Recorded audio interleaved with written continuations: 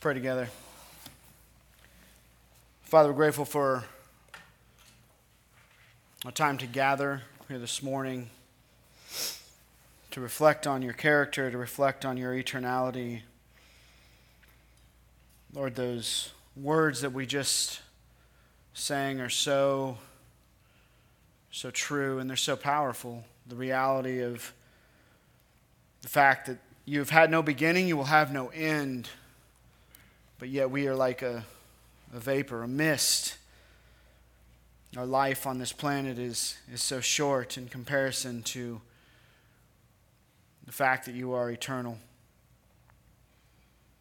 Father, help that to bring our hearts before the throne in worship as we reflect on how awesome and how vast, how great our God is. Lord, we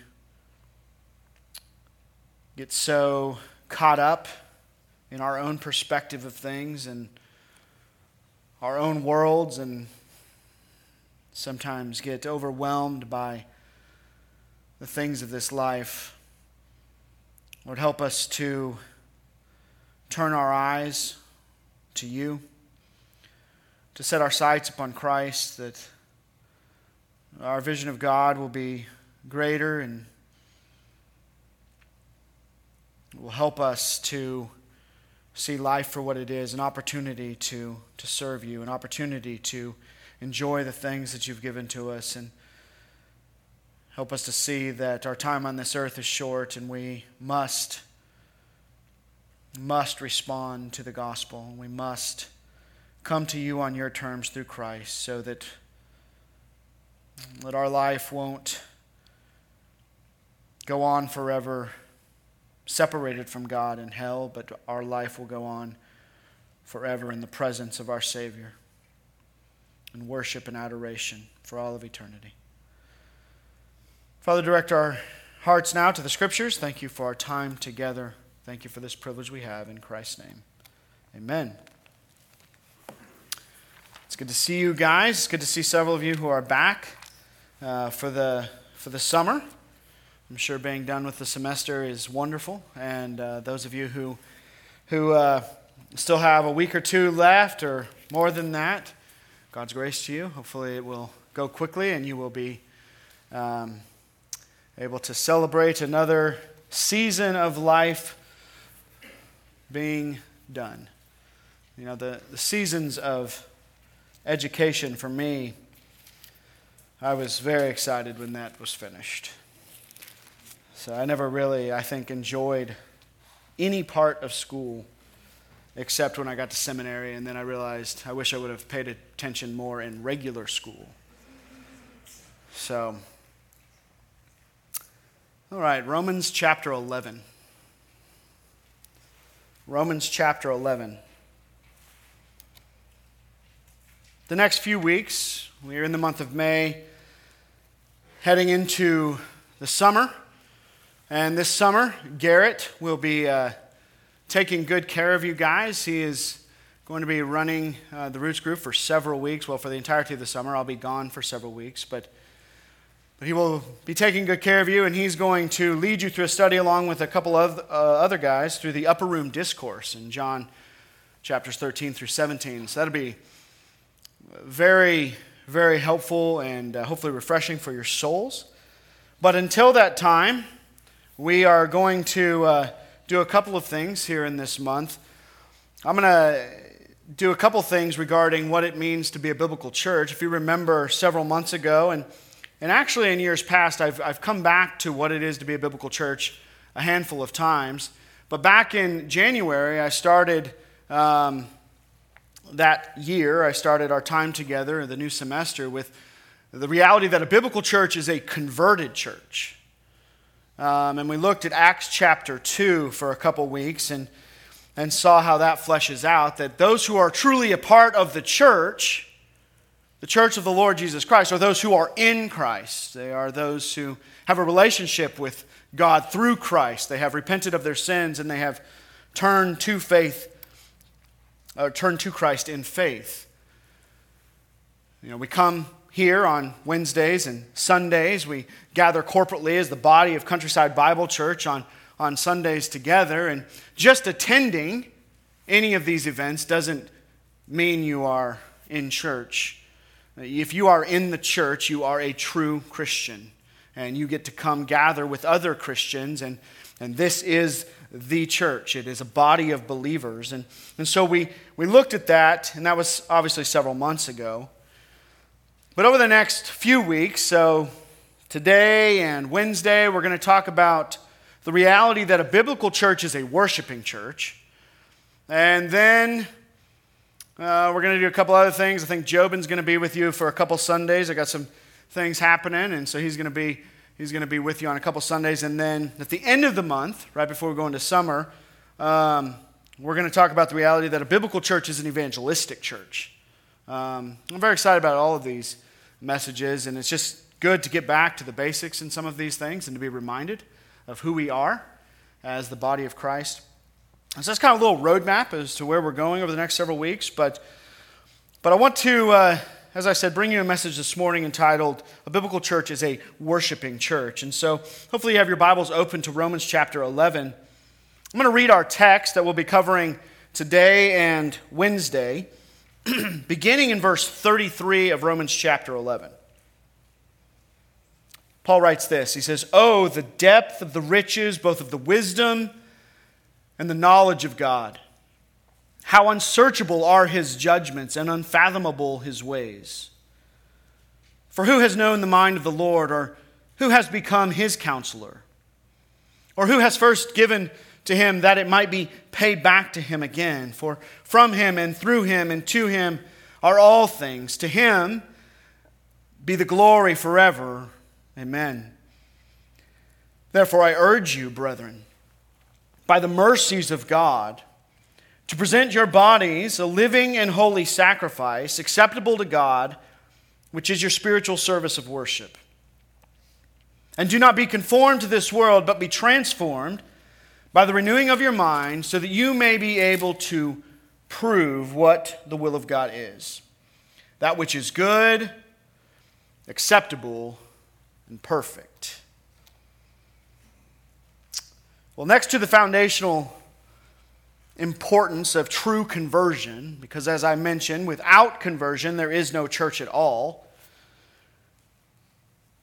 the biblical truth is that a biblical church is also a worshiping church. When you think of worship, what comes to your mind? Is it music? We just spent time worshiping God together as we were singing. Other things can come to mind. Perhaps it's bowing down. You think of many instances of that in the Scriptures. We think of God, which is right and good. You might think of various idols that people bow to. Fundamentally, worship is the idea of giving worth to someone or something. Giving what we believe is rightful worth, the worth that is due them, the honor that is due them. Worship is something that has caused great controversy over the centuries because of people misunderstanding what worship essentially is, and because of personal tastes and preferences. And so it is important that we understand right off the bat this morning this essential truth about worship. And that is this: it is not something we do. It is not something we do. Paul David Tripp, in his book, Instruments in the Redeemer's Hands, further explains this when he writes, "Human beings, by their very nature, are worshipers." Well, worship is not something we do. It defines who we are. You cannot divide human beings into those who worship and those who don't. Everybody worships. It's just a matter of what or whom we serve. Human beings were created as worshiping beings. In fact, every moment of our lives is either an attitude, a word, a thought, or an action of worship of someone or something. For many, it is sports, money, power, prestige, relationships, sex, jobs, material possessions. The list goes on and on and on as far as things are concerned. For others, they worship another person, perhaps a politician or a sports icon or a TV or movie star or a child or a spouse. The point is that everybody devotes their life to something or someone. Now, as believers, though at times we may fall prey to worshiping the gods of this world because of sin and deceit, we are fundamentally characterized by being worshipers of the only true God. And concerning this worship of God, I believe D.A. Carson provides an excellent definition of biblical worship. He writes this. He says, "Worship is the proper response of all moral, sentient beings to God, ascribing all honor and worth to their Creator. To their Creator God precisely because of who He is, and doing it delightfully so." Worship is the proper response of all moral, sentient beings to God, ascribing all honor and worth to their Creator God, precisely because He is worthy, and doing it delightfully so. Certainly there are expressions of worship which I believe are to culminate in our meetings together of corporate worship through song and giving and reading the Scriptures, through prayer, through the proclamation of the Word, through fellowship, through the Lord's table, through baptism. But primarily, we worship God by the way that we live day in and day out. Our attitudes, words, and actions are to respond to God for who He is. As a church, we are to be defined by biblical worship of God. First and foremost, that is what is to define us as those who belong to Jesus Christ. We worship God, the God of the Scriptures, the eternal God, Father, Son, and Holy Spirit. And this is what I want to examine the next couple of weeks in our text, is a biblical approach to worship. This text that I read for us just a moment ago is divided up into two parts, with the second one being dependent upon the first. That word, therefore, in chapter 12, verse 1, functions as a hinge, taking us from verses 33 through 36 to verses 1 and 2, and on into the rest of the book of Romans. And so this morning, as part one, I want to look at this first way by which we are to approach worship. And that is this. Number one, the believer's priority in worship. The believer's priority in worship. I want you to look again at verses 33 through 36. I want to read them one more time. I'm going to give emphasis to particular words. I want you just to hear how God-centered this doxology is. Oh, the depth of the riches, both of the wisdom and the knowledge of God. How unsearchable are His judgments, and unfathomable His ways. For who has known the mind of the Lord? Who has become His counselor? Or who has first given to Him that it might be paid back to Him again? For from Him and through Him and to Him are all things. To Him be the glory forever. Amen. 11 times God is referenced in these 4 verses. Do you think that Paul was trying to make a point and draw our attention to something? Well, listen, this should go without saying. But in the man-centered, program-driven, consumeristic business model, greater evangelical church of our day, which is an inch deep and a mile wide theologically, it must be emphasized and re-emphasized that the believer's priority in worship is God. The triune God. And Paul is drawing our attention to that in these verses. These 4 verses are known as a doxology or a hymn of praise. Well, we know this because of the way in which Paul interjects at this point in his letter. He begins this with, "Oh, the depths of the riches." You can see how he shifts to this praise and this worship after spending many chapters dealing with our salvation and the effects of our salvation. Well, why does he break into a hymn of praise right here? What spurs this on? Why is Paul overcome with affection toward God? Well, the answer is found in both the immediate context and in the context of Romans as a whole. And if you've been here any time at all, you sat under Pastor Tom preaching through this book for 7 years in a magnificent exposition on the book of Romans. And so you know that the overall context of the book of Romans can rightly be called the greatest theological treaty in the Scriptures. In chapters 1 through 3, we see the condemnation of man put on display. In chapters 4 and 5, we see justification explained. Chapters 6 through 8, we see sanctification explained, both progressive sanctification and final sanctification, which is glorification. Chapters 9 through 11, we see the vindication of Israel explained.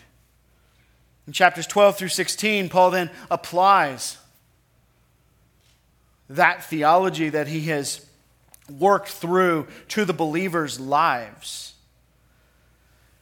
And so, just as he is about to transition into this application portion of the book of Romans, no doubt Paul is overwhelmed by these truths that he has just put down on these pages. No doubt he is consumed with the reality of who God is. He is consumed with this wonderful gift of salvation that we have as believers. But more specifically, he is overcome with adoration for the God of grace and his sovereign choice in the matters of salvation involving both Jews and Gentiles. In chapters 9 through 11, Paul answers the question of what happens to these Jews who have fallen away, these Jews who have rejected Christ. What happens to the Jews? Didn't God make promises to the Jewish nation? And he goes through and he answers that and says that, and in that answer he gives us the purpose of Gentiles. That Gentiles have been given this role, in a sense, to make the Jews jealous. That's talked about in chapter 11. So that they would come to their Messiah. But in that overall scheme of God, we see the beauty that the gospel is offered to all. We see the beauty that God saves Jews and Gentiles. And we see his purposes come together, and that God is not done with the Jewish people. That though he is working primarily through the Gentiles now in the church age, that one day, through the tribulation, through the millennial kingdom, there will be a remnant of Jews. The end of chapter 11, Paul says all Israel will be saved. There will be a day when the nation of Israel at that point, when those who have come to Christ, that remnant will be given the promises of the Abrahamic covenant. They will be given land in the millennial kingdom. They will be restored to the place that God has given them. Paul is overwhelmed by this reality, just the faithfulness and the promises of God. His love for his people who he called out through Abraham in Genesis chapter 12, and his love for the Gentiles, for all people. He's overwhelmed at the great plan of salvation that has been offered to mankind. And so, on the whole, he's grateful and he's worshiping God. He breaks into this doxology because of the full gamut of truths there in chapters 1 through 11. But specifically, he's so thankful for God's faithfulness and His promises that are going to be kept to the nation of Israel and how He's using the Gentiles to bring that to pass. Paul is overwhelmed by the truth of salvation and the way God sovereignly orchestrates His plan concerning it. And so it is in this interjection of praise that shows us how then we are to prioritize God in worship. And that's what I want to focus on with the remainder of our time. As mentioned a moment ago, the focal point of this doxology is God. So each of these verses 33 through 36, describe God's character, His perfections, and His ways. So this brings us then to the first way in which we prioritize God in worship, and that is this. We are to recognize the radical reality of who God is. We are to recognize the radical reality of who God is, and that radical reality is simply this: God is not like you. God is not like me. Though we try so often to fit Him into our little box, to make this infinite God into our finite image, the fact of the matter is, He is not like us. He is completely other. He is completely distinct from His creation. We see that clearly by Paul's verbiage here. He says, "Oh, the depth or inexhaustibility of the riches of God concerning both His wisdom and knowledge." A man is unable to plumb the depths of the wisdom and the knowledge of God. Grammatically here, it is important to note that wisdom and knowledge are what Paul is most strongly emphasizing. He wants us to see how ordinarily other God's infinite wisdom and knowledge are compared to our limited, finite wisdom and knowledge. Wisdom and knowledge specifically here should be understood as God's infinite knowledge concerning all the aspects of salvation and His ability to orchestrate that knowledge according to His sovereign will. Because contextually, that's what he's talking about. Paul is overwhelmed with the knowledge and the wisdom of God in regard to salvation, in regard to the salvation of mankind, both Jews and Gentiles. And now His plan is being carried out, how He has orchestrated it from beginning to end.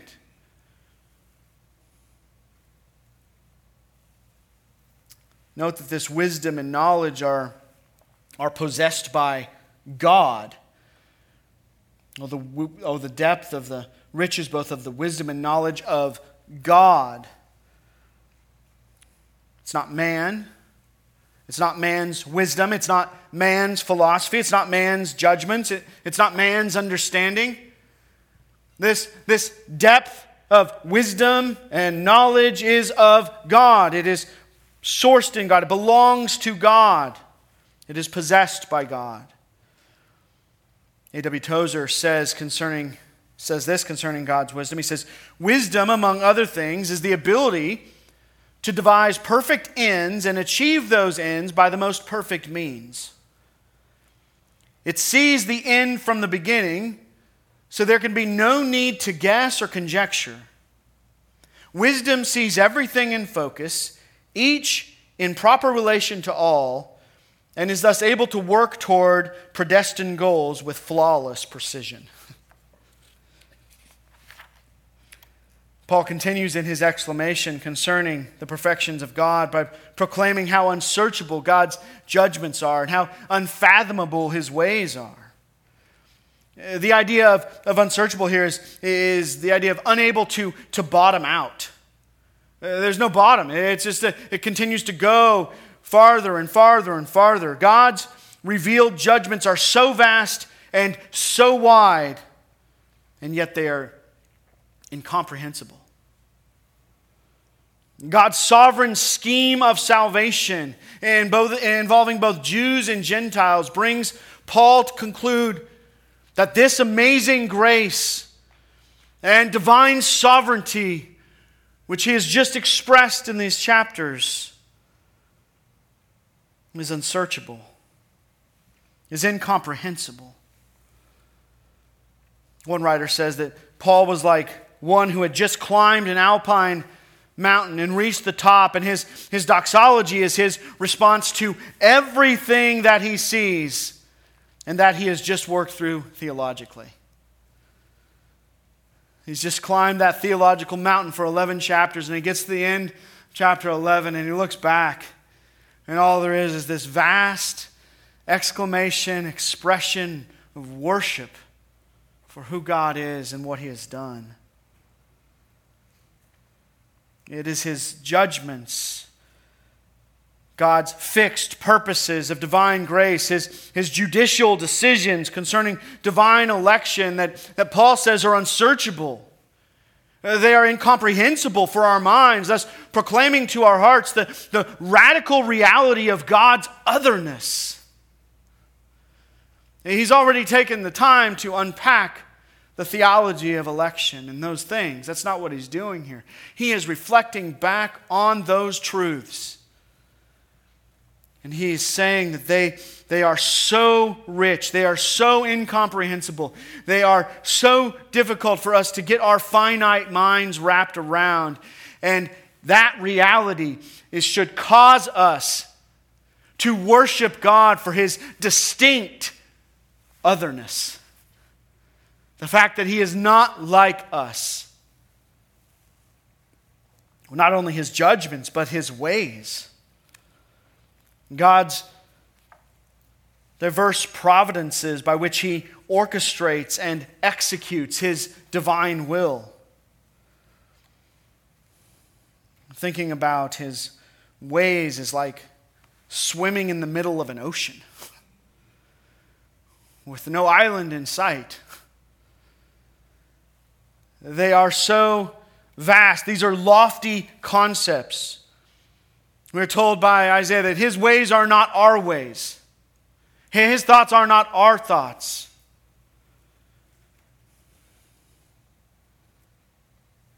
He operates on a level which is untraceable. It is unable to be traced out. That's what unfathomable is alluding to in regard to bringing his decretive will to perfect fruition. The will of God that he has orchestrated from before time began in the sovereign counsel of the Trinity is being carried out on this planet. And Paul is saying that this decretive will is being brought to fruition, and us wrapping our minds around how he is doing that is untraceable. It's unsearchable. With Paul here, we are to realize that we are standing on holy ground. That is what he wants to emphasize as he is talking about the wisdom and the knowledge of God, his judgments and his ways, that they are so vast, that they proclaim to us this mighty, sovereign God that is beyond our comprehension.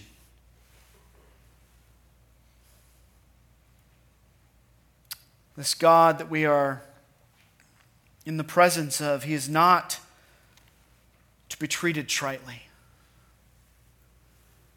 He is not like us. A finite mind is unable to trace the thought process of the infinite mind of God. As you approach God in worship, both personally and corporately, are you doing so recognizing the radical reality of who God is that fact, the fact that he is completely other, and that otherness is incomprehensible, is unfathomable. Is that fact driving your heart and soul in worship of God?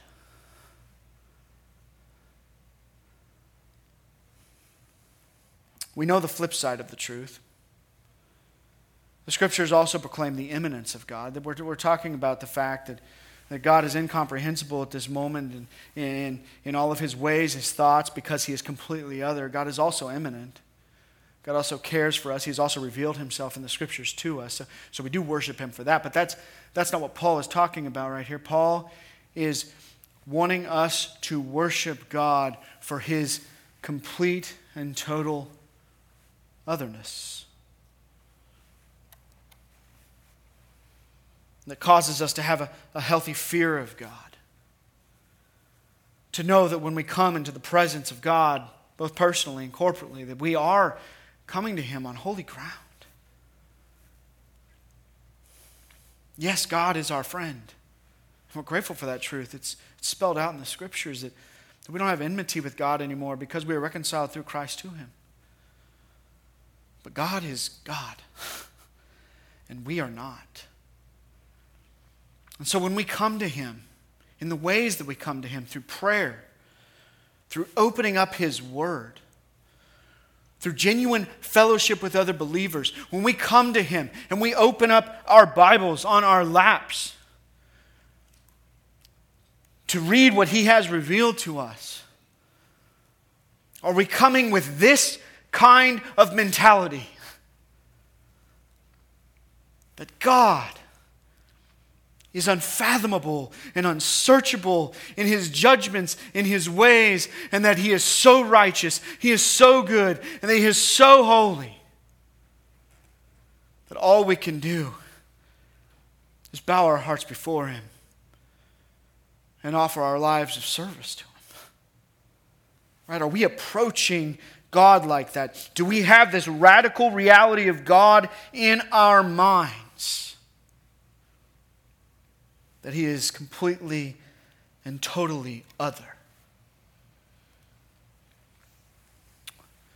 It's my humble opinion that we treat worship in such trivial ways. Being frustrated or turned off by personal preferences and external expressions. Friends, we worship God. The living, eternal God who is completely other. And we worship him by our hearts, our souls, and our minds being captivated by the radical reality of who he is. Paul goes on in verses 34 through 35 to ask 3 rhetorical questions, each demanding a negative answer, and thus further expounding upon his statements in verse 33. So he's just declared these truths about God, that his ways are unsearchable, his judgments are unfathomable, his wisdom and his knowledge are so deep there is no bottom to catch them. They are eternal. So he goes on to clarify that even more. And here in verses 34 through 36, Paul dips into the Old Testament to prove Scripture with Scripture, which is foundational to proper hermeneutics. He wants to further prove God's incomprehensible nature, first of all, by using Isaiah 40, verse 13, to show that God's infinite thoughts were overwhelming to the prophets as well. Now, this is not a new concept by the Apostle Paul. He's not the first one to be overwhelmed with the reality of who God is.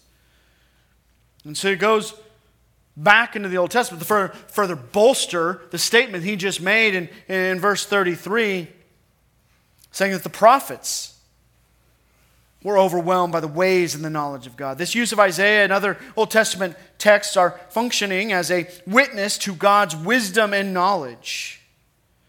And of course, the answer to Paul's first question there, for who has known the mind of the Lord, is no one. God's knowledge is infinite. Listen, there is a theology that is out there that kind of has gone in waves over the years. It's called open theism, that you need to run from and bash and put out of your life every time it comes in. Open theism says that God learns as he goes and he adjusts according to that knowledge. Open theism denies the infinite knowledge of God. They say that he has a perfect way of gaining knowledge, but he is gaining knowledge on a regular basis as new things come into being. It's heresy. That's not the God of the Bible. That is not the God that we worship. That is not the God that Paul is declaring and proclaiming here in verse 34.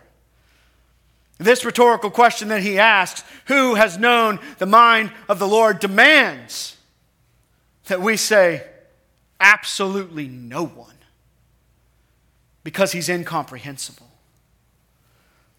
God knows every minute detail concerning all of eternity, and he not only knows it, but he orchestrates it. So it's not just some random knowledge that God knows.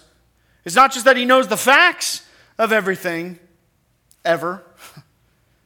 It's that he's orchestrating every detail of everything that ever takes place through his unsearchable and unfathomable ways of doing that. His mind is infinite. Paul goes on, he says, or who has become his counselor? Again, this demands the negative response. No one.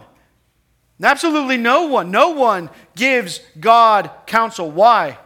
Because he's not like us. No one devises and executes his plans.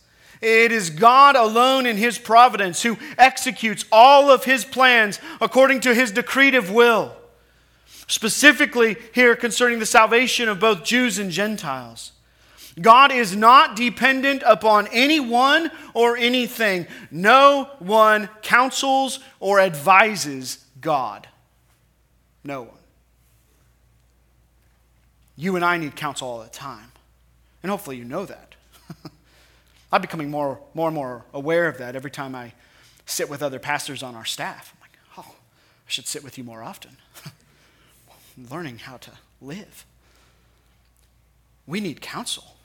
We make bad decisions. We just spent 4 weeks talking about how bad decisions we make. Right? And looking what it looks like to make good decisions. Right? To think biblically. We need help thinking biblically. We need people to walk alongside us in our lives, to bring us counsel, to bring us encouragement, to bring us exhortation, to bring us rebuke. We need people to open up the Word of God and say, listen, this is how you think about this, or this is a bad decision, you need to do this. This is a much better decision. You can see that in the Scriptures. We need that. And if you don't think you need that, you need that. It's not up for debate. We are dependent creatures, friends. We did not create us. Right? We did not speak us into being. We did not form dust of the ground and make man. We did not take the rib out of Adam and make woman. Nope. We were born into this world by God's plans that he devised and orchestrated and through the process that he put in place for that to happen. We are not the creators of our own destiny. We are not independent. We are dependent creatures. That's the point of this rhetorical question. God is completely independent. He needs no one to give him counsel. He doesn't start going a direction and have an angel or some other creature say, hey, Lord, just thought you might want to turn back this direction. No, when he made the foundations of the earth, when he spoke creation into existence in those 6 days in Genesis chapter 1, there was nobody looking over his shoulder, speaking into his ear. There was nobody helping him along in the process. God is his own counsel. No one counsels him. He asks a third question. In verse 35, using Job as a witness, he says, or who has first given to him that it might be paid back to him again? Again, the answer is no one. God is a debtor to none. God is never and has never been the first recipient of anything. Think about that. Just think about it in terms of like a birthright. You think about the guys in the Old Testament, Jacob and Esau. Right? Esau was not the sharpest tool in the shed. And so he decided to give his birthright to his brother because he was hungry, which we do stupid things when we're super hungry, so eat good meals. But he was very hungry. He gave his birthright away. But just that concept of a birthright. He was the first recipient, and he traded that to Jacob. Jacob became the first recipient of his father's blessings. God has never been the first recipient of anything. Nobody gives God anything first. And because of that, he owes nothing to anyone. He doesn't owe anything to anyone. We don't loan to God, putting him in a position to pay us back. We know that conceptually. But I think sometimes we try and bargain with God a little bit. I felt like I was kind of doing this last night. So, I'm the backup for Tom. He was out of town. And he was flying in super late. I don't know what he was doing, but super late. And so he texts me, he gets on the plane, hey, we're leaving, but the weather looks iffy. Iffy. Like, my night is about to turn upside down if I have to preach big service tomorrow. So I started thinking about that. I think I was bargaining God. Lord, just let the plane land. And I promise this, or I promise this, right? Like, I will do this if you let him get here. I will do it. I felt that way. I don't think I was actually saying those things. I did throw up one of these when I saw the plane hit the ground on Flight Tracker. But we do that, right? We say, God, if I'm going to do this for you, you're going to do this for me. No. Well, we don't loan God anything. He doesn't have to pay us back for anything. God has shown mercy according to his desire and is not responsible to ever pay anyone back for first showing mercy to him. We weren't merciful to God. God is merciful to us. God is never put in a position of obligation by any person. Sum up Paul's purpose to these questions. One writer said, God is a debtor to none. His favor is never compensation. Listen, you are sitting here today as recipients of the grace of God, believers in the Lord Jesus Christ, those of you who are in Christ, not because he is giving you compensation for something you've done. He's granted you grace, so his favor is never compensation. Merit places no constraints upon his mercy. He says the three rhetorical questions, all implying a negative answer, have their positive counterparts in the self-sufficiency, the sovereignty, and the independence of God. That's what Paul is declaring with these questions. Further, building in our minds this big God that we are to worship as his church. Verse 36 then provides us the reason for the previous statements in Verse 33, concerning God's infinite knowledge and wisdom. Why is this? Look at verse 36. For from Him, meaning that first of all, God is the source of everything. All creation is sourced in God. Salvation is sourced in God. God is ultimately the first cause of everything. He's just explained that through his rhetorical questions. He is the first recipient of nothing. He says, and through Him, meaning that God is the ultimate agent by which everything is carried out in regard to this universe, and specifically in regard to salvation. God orchestrates and brings about all things according to His sovereign will. And to Him, meaning that God's purposes are the end result of all things, which operate according to His will. One writer said, God is the first cause, the effective cause, and the final cause of everything. And Paul is caught up with this infinite, eternal, all-wise, all-knowing God whom all things are dependent upon. And we should be too. Bringing us to the second way that we prioritize God in worship, which is to rejoice with the only reasonable response to who God is. Look at the end of verse 36. It says, to Him be the glory forever. Amen. To Him, that is to God alone, as the sole recipient, is all glory to be given to Him from His worshipers. God is too great to give our glory to another. He deserves all the glory to Him alone, because He alone is solely responsible for sovereignly bringing about the purposes of His decretive will, specifically in regard to salvation. To Him alone belongs eternal worship. For the Christian, the only reasonable response to God is to worship Him alone with every aspect of our lives.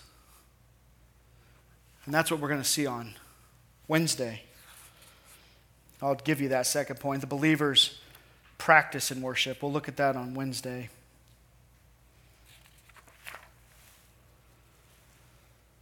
So,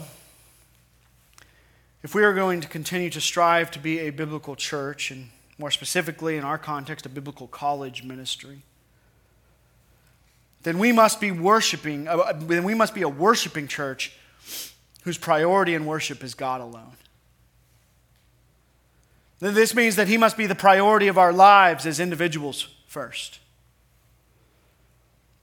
Remember that worship is not something we do, but when we gather on Sunday mornings, but rather we are worshipers who are to prioritize God in every aspect of our lives on a day-by-day basis, so that when we gather on Sundays, when we gather on Wednesdays, we are able to truly and sincerely express what is already in our hearts through the different means of corporate worship. Sundays and Wednesdays is not a one-and-done thing throughout the week. This is the culmination. We come together and we meet with all of our brothers and sisters in Christ there in that beautiful worship center that God has provided for us. And we worship God through song and through fellowship, through the reading of the Word, through the preaching of the Word. When we do that, it's the culmination. It is to be the culmination of our lives throughout the week. We've been coming before God on a daily basis. We have been giving Him our every attitude, our every word, our every deed. And saying, God, I want to do this as an act of worship unto You. So where is your life? Are you with Paul, swimming in the depths of the infinite wisdom and knowledge of God, because your heart is overwhelmed with what has taken place on the cross? Excuse me. always comes back to the gospel. All right, if you're here this morning, you're not swimming in these depths if you don't belong to Christ. If you're here this morning, you're looking at these verses saying, my God doesn't seem to be that big.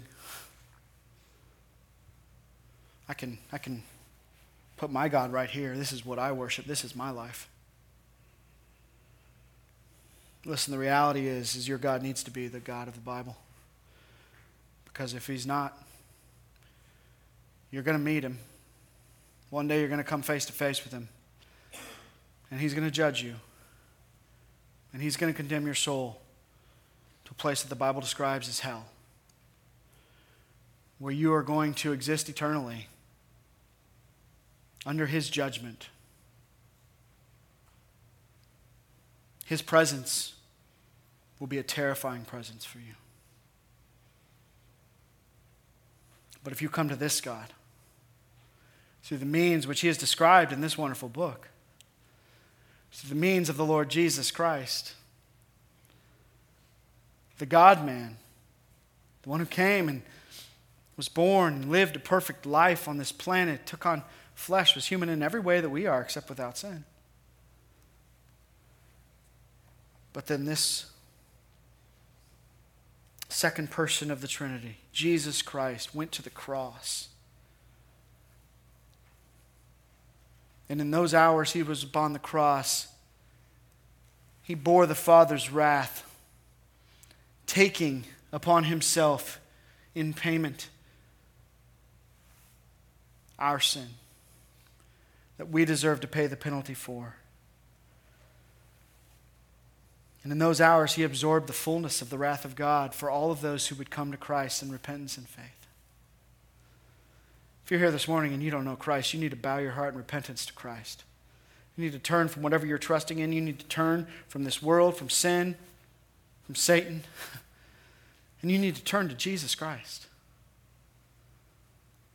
You need to believe in your heart who he is. He is both Savior and he is the Lord. And that his death on the cross was sufficient to pay the penalty for your sin. And that he rose again. And that he is waiting to execute his Father's will, to come down and return for his church. Come to Christ. For those of us who know Christ, are your thoughts, your words, your actions reflecting that glorious gospel of our blessed God that Paul is just exploding in this doxology with praise for? I hope so. We'll respond to him accordingly today. Let's pray. Lord, thank you for your word. Thank you for this text. Father, take a feeble attempt to